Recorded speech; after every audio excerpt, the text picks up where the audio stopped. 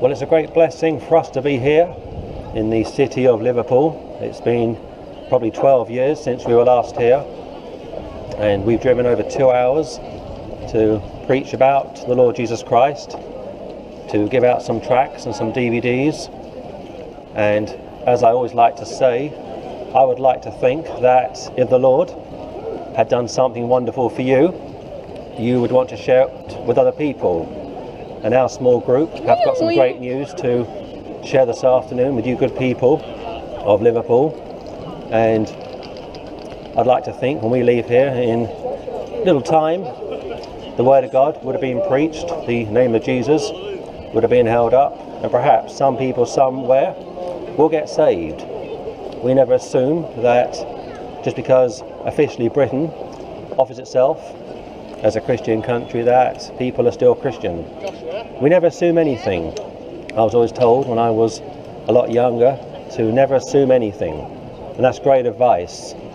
We always start with a negative and we swing over to a positive. It's like if you surf the net, you know what they say. If you haven't got an antivirus, you risk being hacked, you risk Trojan horses being infected, you risk having your computer overtaken, completely controlled. And that's a real threat for the 21st century. Well, the same is true of sin.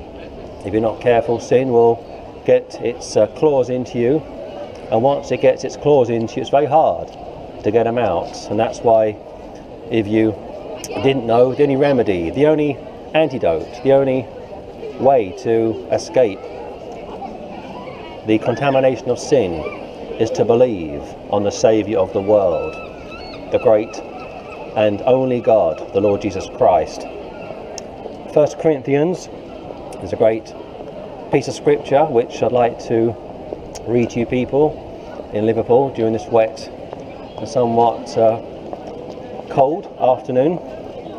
And the word of God says this: "Though I speak with the tongues of men and of angels, and have not charity, I am become a sounding brass or a tinkling cymbal." The Apostle Paul was probably the greatest Christian that's ever lived, had the greatest news to share with anyone, and we say that people like him wore their hearts on their sleeves. Sorry, it's not on our land, it's just past the Halifax, that's where our land ends there, you see. Okay, fair enough. Sorry about no that. worries.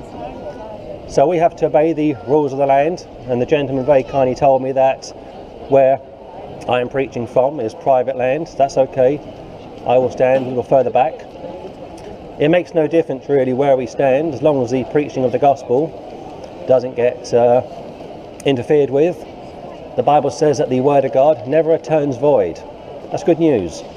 It means wherever you are, whether you're on private land or public land, the word of God goes out loud and clear. "I am calm as sounding brass or a tinkling cymbal." So it's like this. You may have all of your theology straight. You may go to church regularly. You may have an outward appearance of godliness, an outward appearance of being an upright, decent sort of person. But inwardly, what's your heart like? Inwardly, are you living for the Lord? Are you honouring the Lord? Are you glorifying your families? If not, something's wrong. If not, it's perhaps hypocritical. And that's what the Lord is interested in. He wants your heart. I know a good number of people, like 60%, will say they go to church or will offer themselves as being Christian. During the last census, a few years ago, I think it was about 57%. 57% of those in Britain said they were Christian, but where's the fruit? Anybody can say anything, but where's the fruit? And here the Apostle Paul is very keen to get his audience to show their love. The Bible says that faith without works is dead. Absolutely so. You may say you're a Christian, but is there any evidence to suggest that you are? I mean, can you prove it?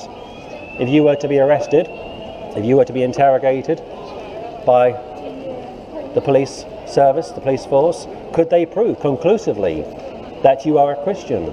Do your neighbours know that you are a Christian? Would you stand on a street corner like this in Liverpool and preach about Jesus Christ? I mean, do you have any good news to share with people? I'm not talking about religion. I'm not talking about going to church. I'm talking about a relationship. Some of you people love your wives. You want to boast about it. Some of you people love your husbands, you want to boast about it. You're not ashamed of your husband, you're not ashamed of your wife.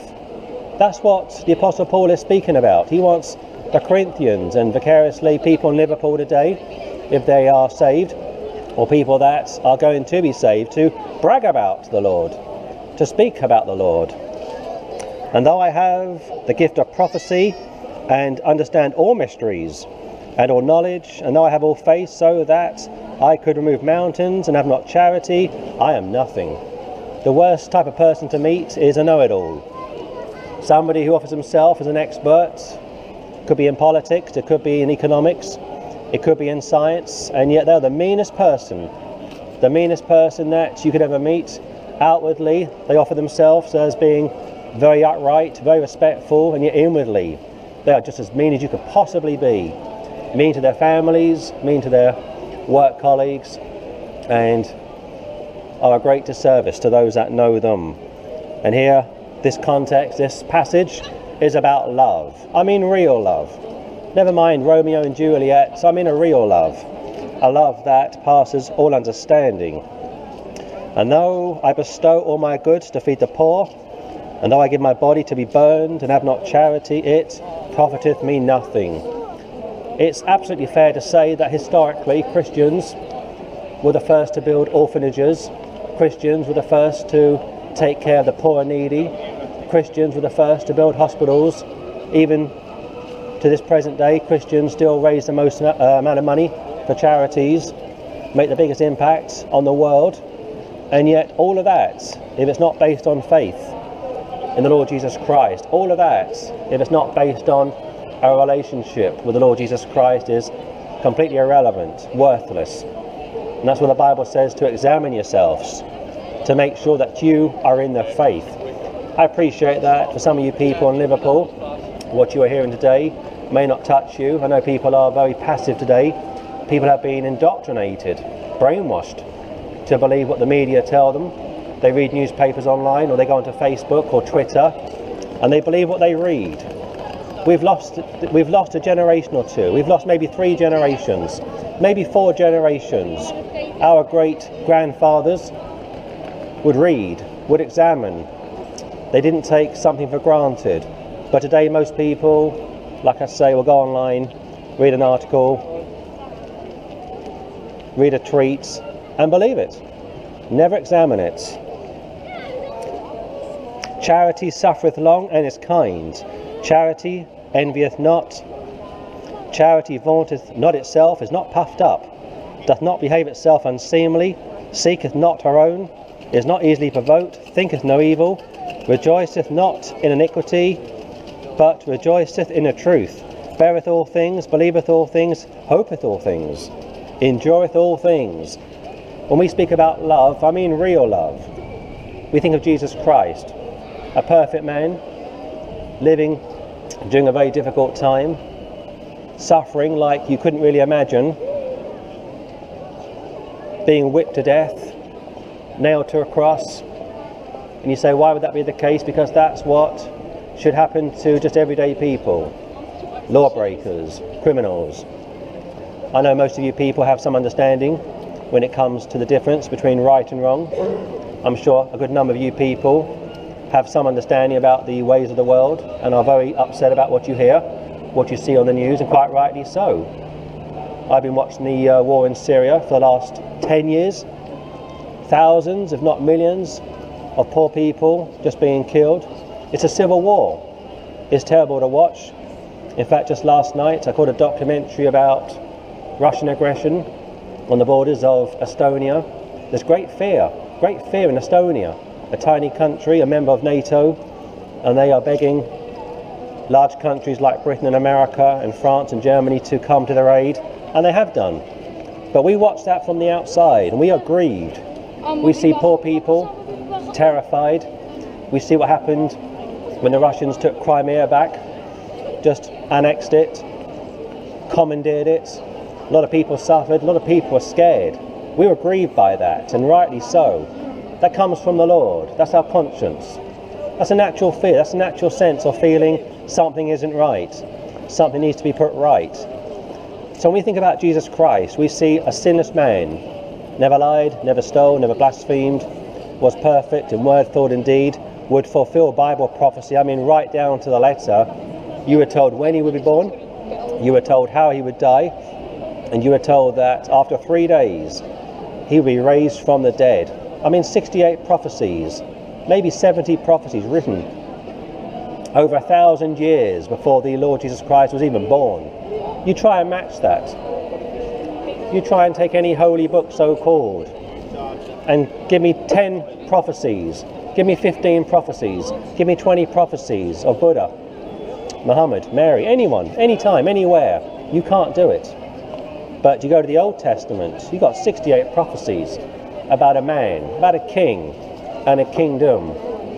The Bible says he'll be called Jesus, meaning God with us. Emmanuel, meaning God with us. And he shall save his people from their sins. I mean, like lying, like stealing, like taking the Lord's name in vain.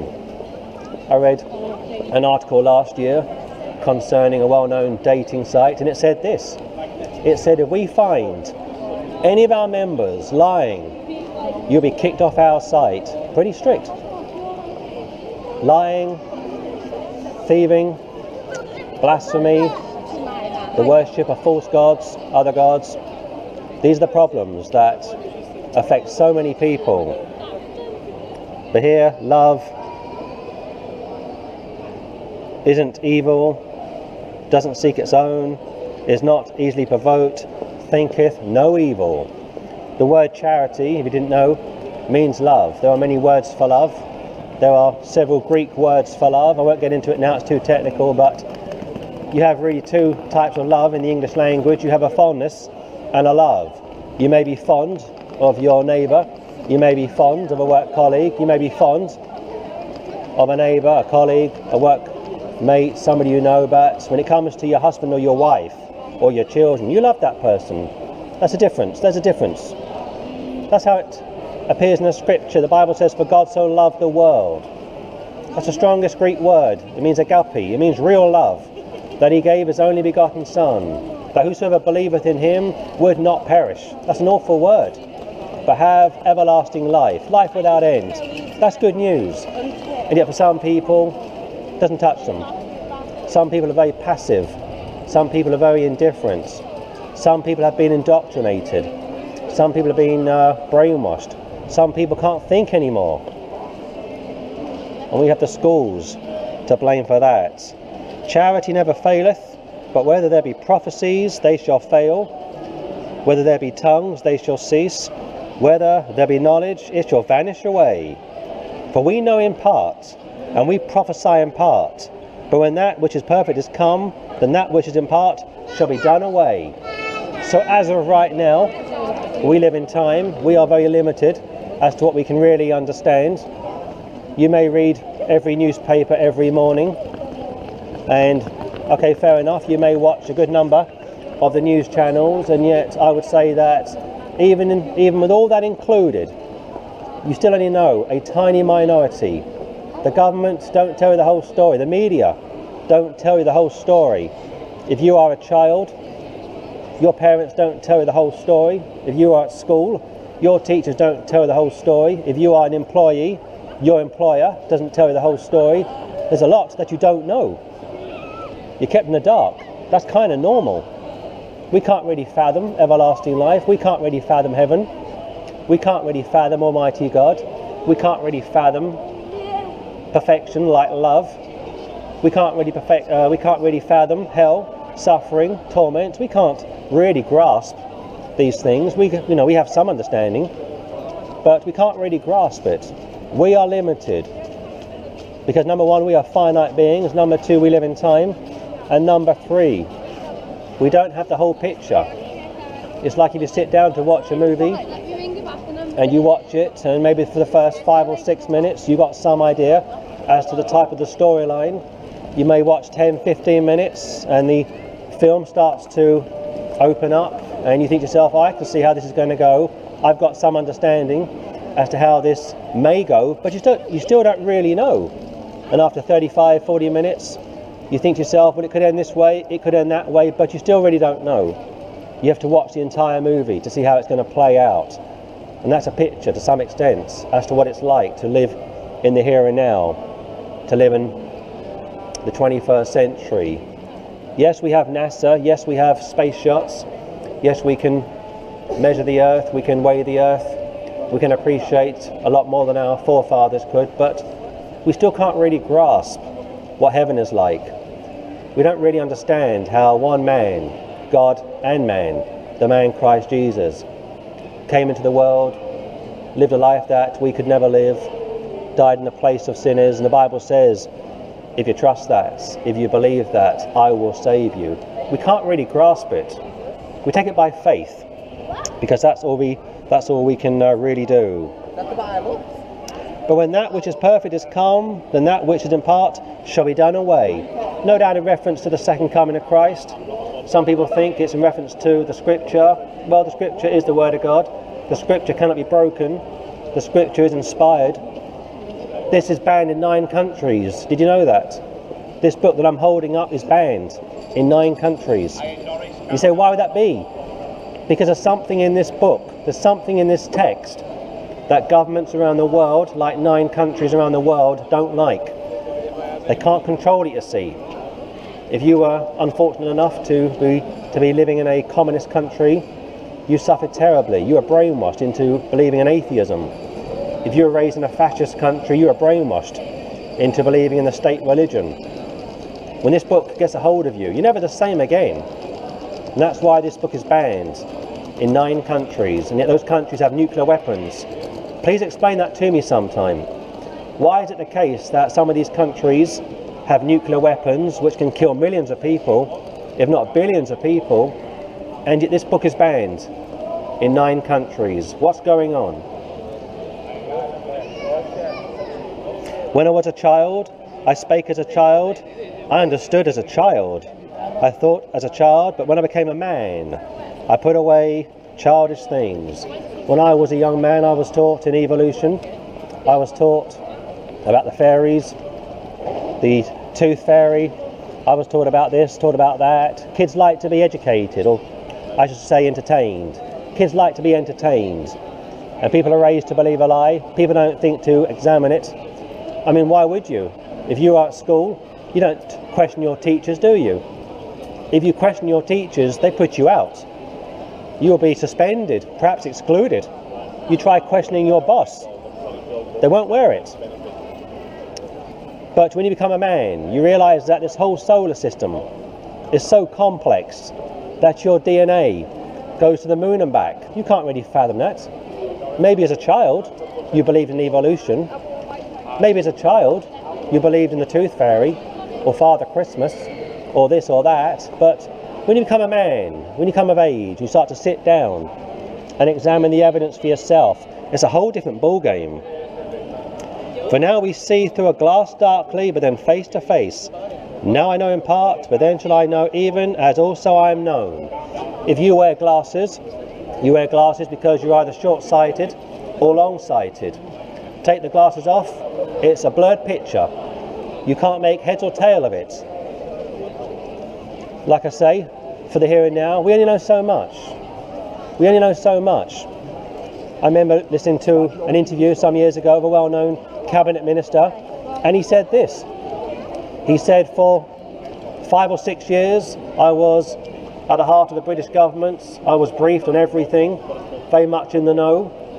I knew what would be in tomorrow's newspaper, and then one day I was fired.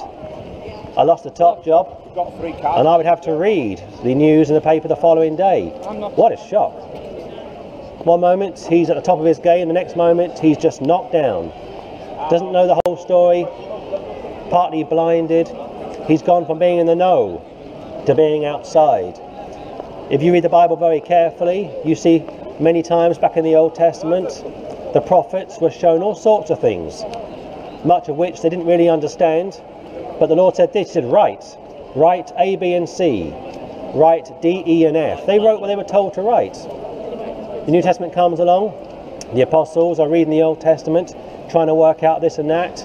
There's one account back in the Old Testament where, I think it was Jeremiah, had to go to Daniel's book to understand what was going on. There's no such thing as infallibility. You may think you have a good understanding as to what's going on, but you don't really know what's going on. I mean, the media, they treat us like children. The government treat us like children. I would say probably 75% of what really goes on we know nothing about. I think even 25% is being conservative. But here the Apostle Paul is trying to explain that for the here and now we live by faith, those of us which have believed on the Lord Jesus Christ, those of us which have taken the time to read the Word of God. We don't live by sight, we live by faith. We take it by faith. We base it on fact. It's not a blind faith. I would say that most isms, most systems are based on blind faith. It's very rare to find somebody who takes the time to examine anything.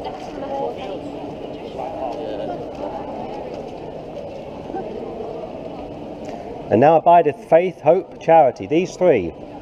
But the greatest of these is charity. One more time, charity is Old English for love. If you've ever experienced love, I mean real love, you know what it's all about. Your parents love you, you love your parents. Your wife loves you, your husband loves you, that's real love. Your children love you, you love your children. That's real love.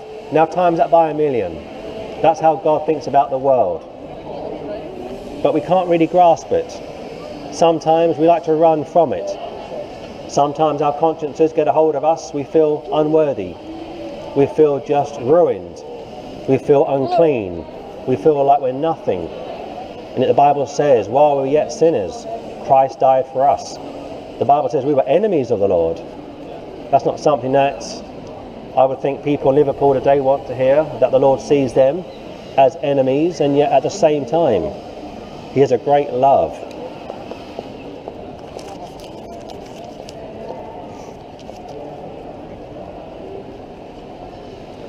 And now abideth faith, hope, charity, these three, but the greatest of these is charity. So 13 verses from the 13th chapter of the book of the Corinthians, the Epistle to the Corinthians. Some great verses, words of hope, words of encouragement, words of substance. And like I said a few moments ago, I'd like to think if your religion meant something to you, if your religion gave you peace and hope, if your religion introduced you to the one true God, if your religion guaranteed you forgiveness of sins, I would like to think that you would share it with someone. I know many people are selfish, I know many people are in a hurry, I know many people are in a rush, but I'd like to think if something had changed you, if something had made a difference in your life, you would share it with someone. Let's go back to the antivirus analogy one last time. Let's say I was aware of a free antivirus software and didn't share it with anybody. And you people in Liverpool were going online, paying £45 for an antivirus package, and yet I knew about a free antivirus package. One moment, sir. Wouldn't that be a negative thing for me? I mean, if I knew about a free antivirus package and I decided to keep it to myself, you'd say, this guy doesn't really care about us. He says he does, and yet he's keeping the goodies back for himself. And that's why I think so many people are partly critical of organised religion. I understand that. I have no time for organised religion. But this isn't about organised religion. You won't find any priests on the streets of Liverpool. You won't find any vicars on the streets of Liverpool. They expect you to go to their churches. But the Bible says that we are to go into the whole world. The Bible says that the true church is to seek out people, to speak to people, to explain why we are here, the whole purpose of life. I wish people could understand how short life is. You're here one moment and you're gone the next. Charity never faileth, but whether there be prophecies, they shall fail. Whether there be tongues, they shall cease. Whether there be knowledge, it shall vanish away. Charity suffereth long and is kind. Charity envieth not. Charity vaunteth not itself, is not puffed up, doth not behave itself unseemly, seeketh not her own, is not easily provoked, thinketh no evil. That's incredible. I mean, true love can't be faulted. True love isn't flawed. True love cannot be condemned. And yet many people, I think, just taste an ounce of love. I mean real love. When we speak about God, we say he is love. We also say that he's holy. He's holy and he's love. He's love and he's holy. He's made a place called heaven for those that love him, for those that want to be forgiven. And there's a place called hell for those that don't love him, for those that want to do their own thing. How else could it be? If you think of a prisoner in a courtroom who's done wrong, he can't go free. He has to serve his time. That's what jails are for. And yet, even saying that, sometimes courts can overlook criminals' transgressions. If a fine has been issued and somebody pays the fine, that criminal can walk free because the fine has been paid. And that's what Jesus Christ has done. He's paid the fine. He's paid my fine. He's paid the fine for the whole world. And all he asks is this, that you receive him, that you believe on him, that you repent. It's as simple as that. A child could understand it. Anybody could really grasp it if they wanted to. And yet, unfortunately, the Bible says that men run from the Lord. The Bible says that mankind likes to create another religion. The worship of self. The belief in I'm okay as I am. Life's been pretty good to me.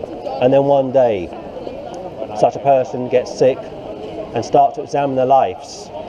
They get scared because for the first time in their lives, they're no longer in control. They're on their sick beds. And they start to look back over their lives. Where have the last 40 years gone? The last 50 years gone? What was life all about? My kids are growing up, moved out. I'm on my own now. And that's when the Lord starts to speak to certain people. And some of you people in Liverpool have been to church over the years. You have some understanding of what I've been preaching over the last little while. Some of you people may have turned from the Lord. Some of you people may be doing your own thing, but deep down in your consciences, you still know right from wrong. Deep down in your DNA, what you learnt all those years ago has never gone away. And every so often your conscience pricks you. Every so often you think about what you shouldn't do and what you should be doing. And it starts to churn you up. That's a good thing. That's a good thing. That means the Lord still wants you. That means there's still hope for you. But if your heart's hardened, if your heart is just like a rock, if you're cold, indifferent, and I mean all of the time, then it's quite likely that you've passed the point of no return. I hope I'm wrong. We're not here to condemn anybody today. We're here to preach the gospel. We're here to hold up the name of Jesus Christ. And yet I should say this, that the Bible says that the world is already under a judgment. The world is already being condemned. If I didn't tell you that, I'd be failing my duty as a street preacher. Though I speak with the tongues of men and of angels and have not charity, I become a sounding brass or tinkling cymbal. True love warns you about the negative. Going back to my earlier statement concerning the civil war in Syria, people have been speaking out against that. People have been warning people to get out of such a war zone. If you could help somebody, why wouldn't you? If you could warn somebody, why wouldn't you? If you had any way to assist somebody, why wouldn't you? Why would you keep this to yourself? Something's wrong. Something's wrong with society when they can help somebody and yet choose not to. Something's wrong when Christians don't raise their voices and call on sinners to repent, to explain the holiness of the Lord, the judgments of the Lord, and yet the goodness of the Lord, the love of the Lord. They go hand in hand. God is love, yes, but he's also holy. He has a standard which is far higher than our standards. The Bible says that his ways are not our ways. Our thoughts are not his thoughts. And yet inside each and every one of us, there's that built-in conscience which knows right from wrong. And that's why parents will discipline their children. That's why teachers discipline their students. And that's why employers also castigate their employees. There's a pecking order. There's a structure in place. You can't get around it. And that's how it works with the Lord. He has rules. He has regulations. And the Bible says that if you repent, if you turn to him, he will save you and he will pardon you. That's what we need. We need the mercy of the Lord, the love of the Lord, not the judgment, not the law of the Lord. The law of the Lord will condemn us. The judgments of the Lord will condemn us. But the mercy, the forgiveness, the love of the Lord, that's what we need. And I hope and pray that you people here in Liverpool will examine what you've heard today. And I pray that the Lord will bless his name and bless his word. In Jesus' name, amen and amen. Well, it's very impressive to visit a different side of Liverpool, a very modern part of an old city, a lot of history here, a lot of heritage, and yet as impressive as it is, I'm reminded of the verse from the Gospel of Matthew when the apostle said to the Lord Jesus Christ, take a look at the building, take a look at the stones, take a look at how impressive the temple is. And the Lord said, one day this temple will be knocked down, no stones left. And of course he was referring to 70 AD. But at the same time we can appreciate something as beautiful as Liverpool, some very impressive buildings.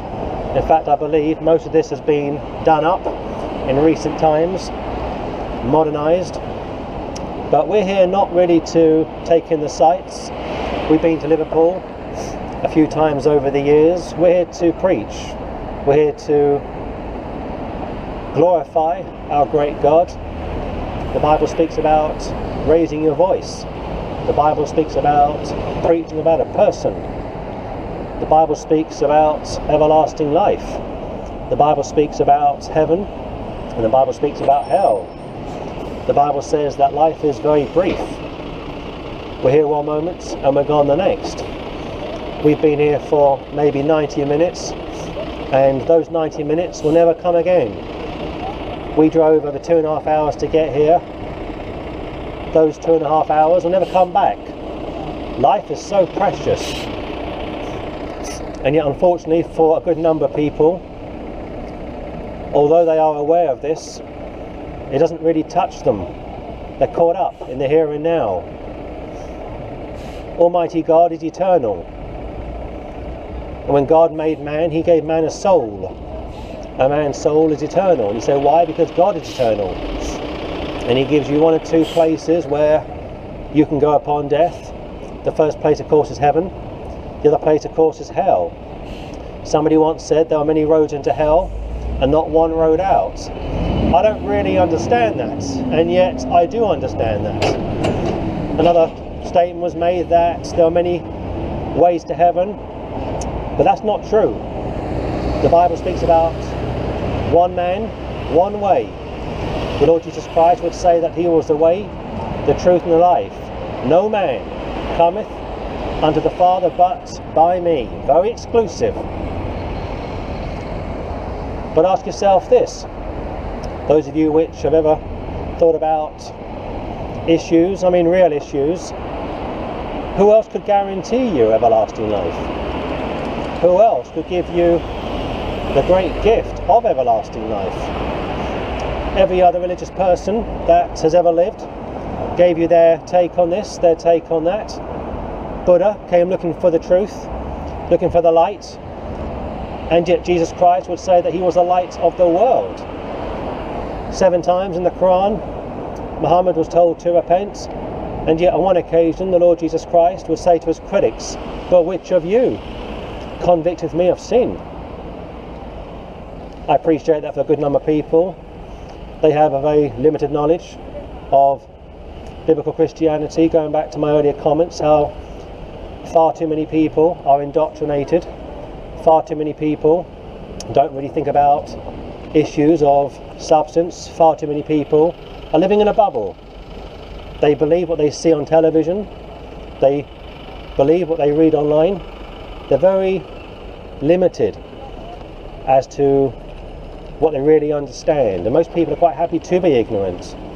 And yet there's an expression which says that ignorance of the law is no excuse. You may say, well, I have no knowledge of this, or I have no knowledge of that, but it won't help you. If I was to leave this city in a short period of time, if I was to drive out of this city at say 45 miles an hour or 50 miles an hour and get pulled over by the police and say to the police, well, I didn't know that this road was a 40-mile-an-hour road. In fact, to be completely correct, it's a 30-mile-an-hour road. This is a built-up area. It wouldn't make any difference. They would say that you should have known that this was a 30-mile-an-hour limit, and therefore we're going to give you a fine, put points on your license. And you say, well, I'm going to go to court and contest it. It makes no difference. You've broken the law. I'm just giving you a very simple analogy, a very basic analogy concerning driving, something which you can all understand. Or how about a mortgage repayment? Let's say the first of every month you have to make a payment on your mortgage, and you say to yourself, I won't bother this month. And that month comes and goes, and the next month comes around and you say, I'm not going to bother for this month either. Another month comes around, and again you say to yourself, I'm not going to bother. You've missed 3 payments on your mortgage, and the bank writes to you, the building society writes to you and says you owe them X amount of money, and you say, I'm going to contest it. You say, take me to court. You say, I don't care. You say, I have my own truth. You say, it's all subjective, and you find yourself in a court. They've got you banged to rights. You sign a contract, you're locked into that contract. Some of you people have a contract with Sky Television or Virgin Media, and that contract is a legal document. And you might say to yourself, I'm going to break that contract. I'm not going to honour the contract. And they say, well, when you sign the contract, you signed a 36-month contract. And you say, I don't care, I'm going to contest it. They will take you to court, they will prosecute you, you'll have CCJs put against you. You can't get around it. You're tied into a contract. I'm just giving you simple, everyday issues which anybody can understand if they've got half of a brain. And yet, we look at the Lord, it's far more severe. I mean, he looks at every word, thought and deed. He doesn't just condemn you for what you shouldn't do, he condemns you for what you should do. You can't beat the Lord. You can't get around the Lord. And yet, something which doesn't really make a lot of sense to me, people say, well, I'm not particularly religious, and yet you put a microphone to their mouths. They like to say OMG quite a lot, or they say, I'm not particularly religious, but I go to church every so often, like Christmas and Easter. Very hypocritical. Or they say, I'm not particularly religious, but I send my child to a faith school. So hypocritical. People are very complex. What the Lord wants is your heart. He wants you. If he has your heart, he has you. But if he hasn't got your heart, he doesn't have you. And people say, well, I was baptised as a child. I went to this church or that church, or I go to church occasionally, or I give to charity. They're trying to bribe the Lord. They actually think, can you believe, that by going to church or being baptised or having some knowledge, limited knowledge of course, about the Lord, that all is well with the Lord. It won't work. It's a relationship. If you are married, if you have children, if you are in employment, you are in an agreement, you are in some kind of a contract with that person, and if you violate it, you become guilty of violating that contract. It could be marriage, it could be employment, it could be anything. You are expected to fulfill it, and if you break it, you are guilty. And that's how the Lord looks at sin. He gives you 10 commandments, not 10 suggestions, and the Bible says if you break one of them, and we all have done, we become guilty.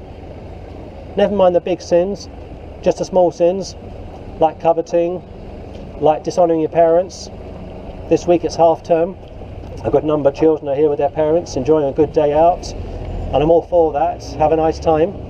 And yet, some of you children will disobey your parents, some of you children will be unthankful, some of you children will be misbehaving, acting like sport brats, and when you do so, you dishonour your parents. And the Lord says if you dishonour your parents, you are a lawbreaker. And you say, what happens to lawbreakers? They get punished, of course.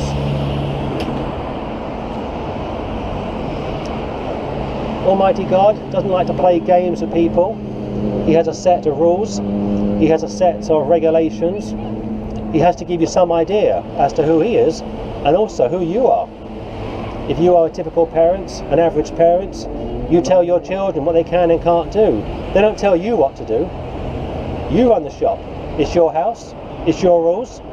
They obey you, right? Some of you children, you go to school, you obey your teachers. They don't obey you. You have to do what you're told. And if you don't, there are consequences. That's how it works with Scripture. The Bible says, thou shalt not, thou shalt not, thou shalt not, thou shalt not, thou shalt not. The Bible says if you don't turn the other cheek, you've wronged the Lord. The Bible says if somebody comes to you with a need and you don't provide for that person, you've wronged the Lord. Like I say, it's not just what you shouldn't do, it's what you should do. And one day we'll all die, and the Lord will take the time to examine all of us one by one. And it's like when you wrong your parents, or you wrong somebody who's very close to you, you feel grieved, you feel pained. And you'll stand in the presence of somebody who really loves you, somebody who had a great love for you, somebody who wanted to do something for you, and you know that you failed him, you betrayed him. And he stands there, perhaps tears in his eyes, and he says, why didn't you believe on me? Why did you ignore me? Why did you turn from me? I gave you revelation, I gave you a conscience. I sent a group of Christians to Liverpool with a banner, with a megaphone. You've got churches all over this country. There's no excuse. You can go into any library in the UK. It's free to access the internet. You could read any Bible online. There's just no excuse. And you say, what's the problem? The problem is your heart. Your heart's dead.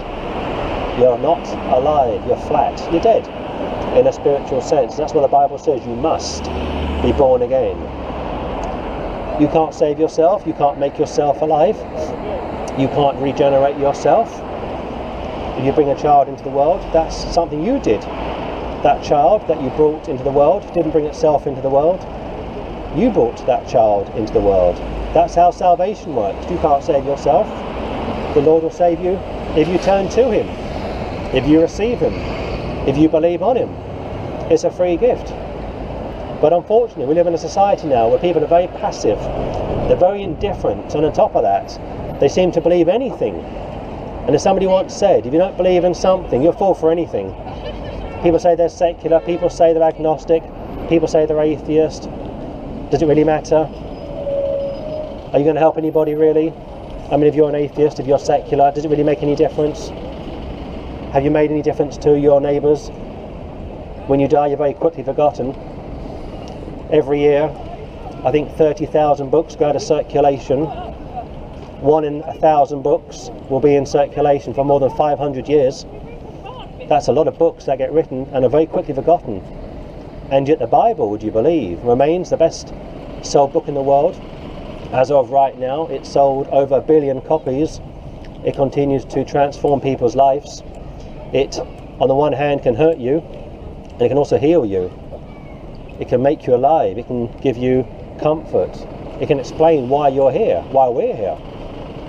And yet a lot of people want to lose themselves. They want to lose themselves with entertainment, with gambling, pornography, television, drinking, drugs, you name it.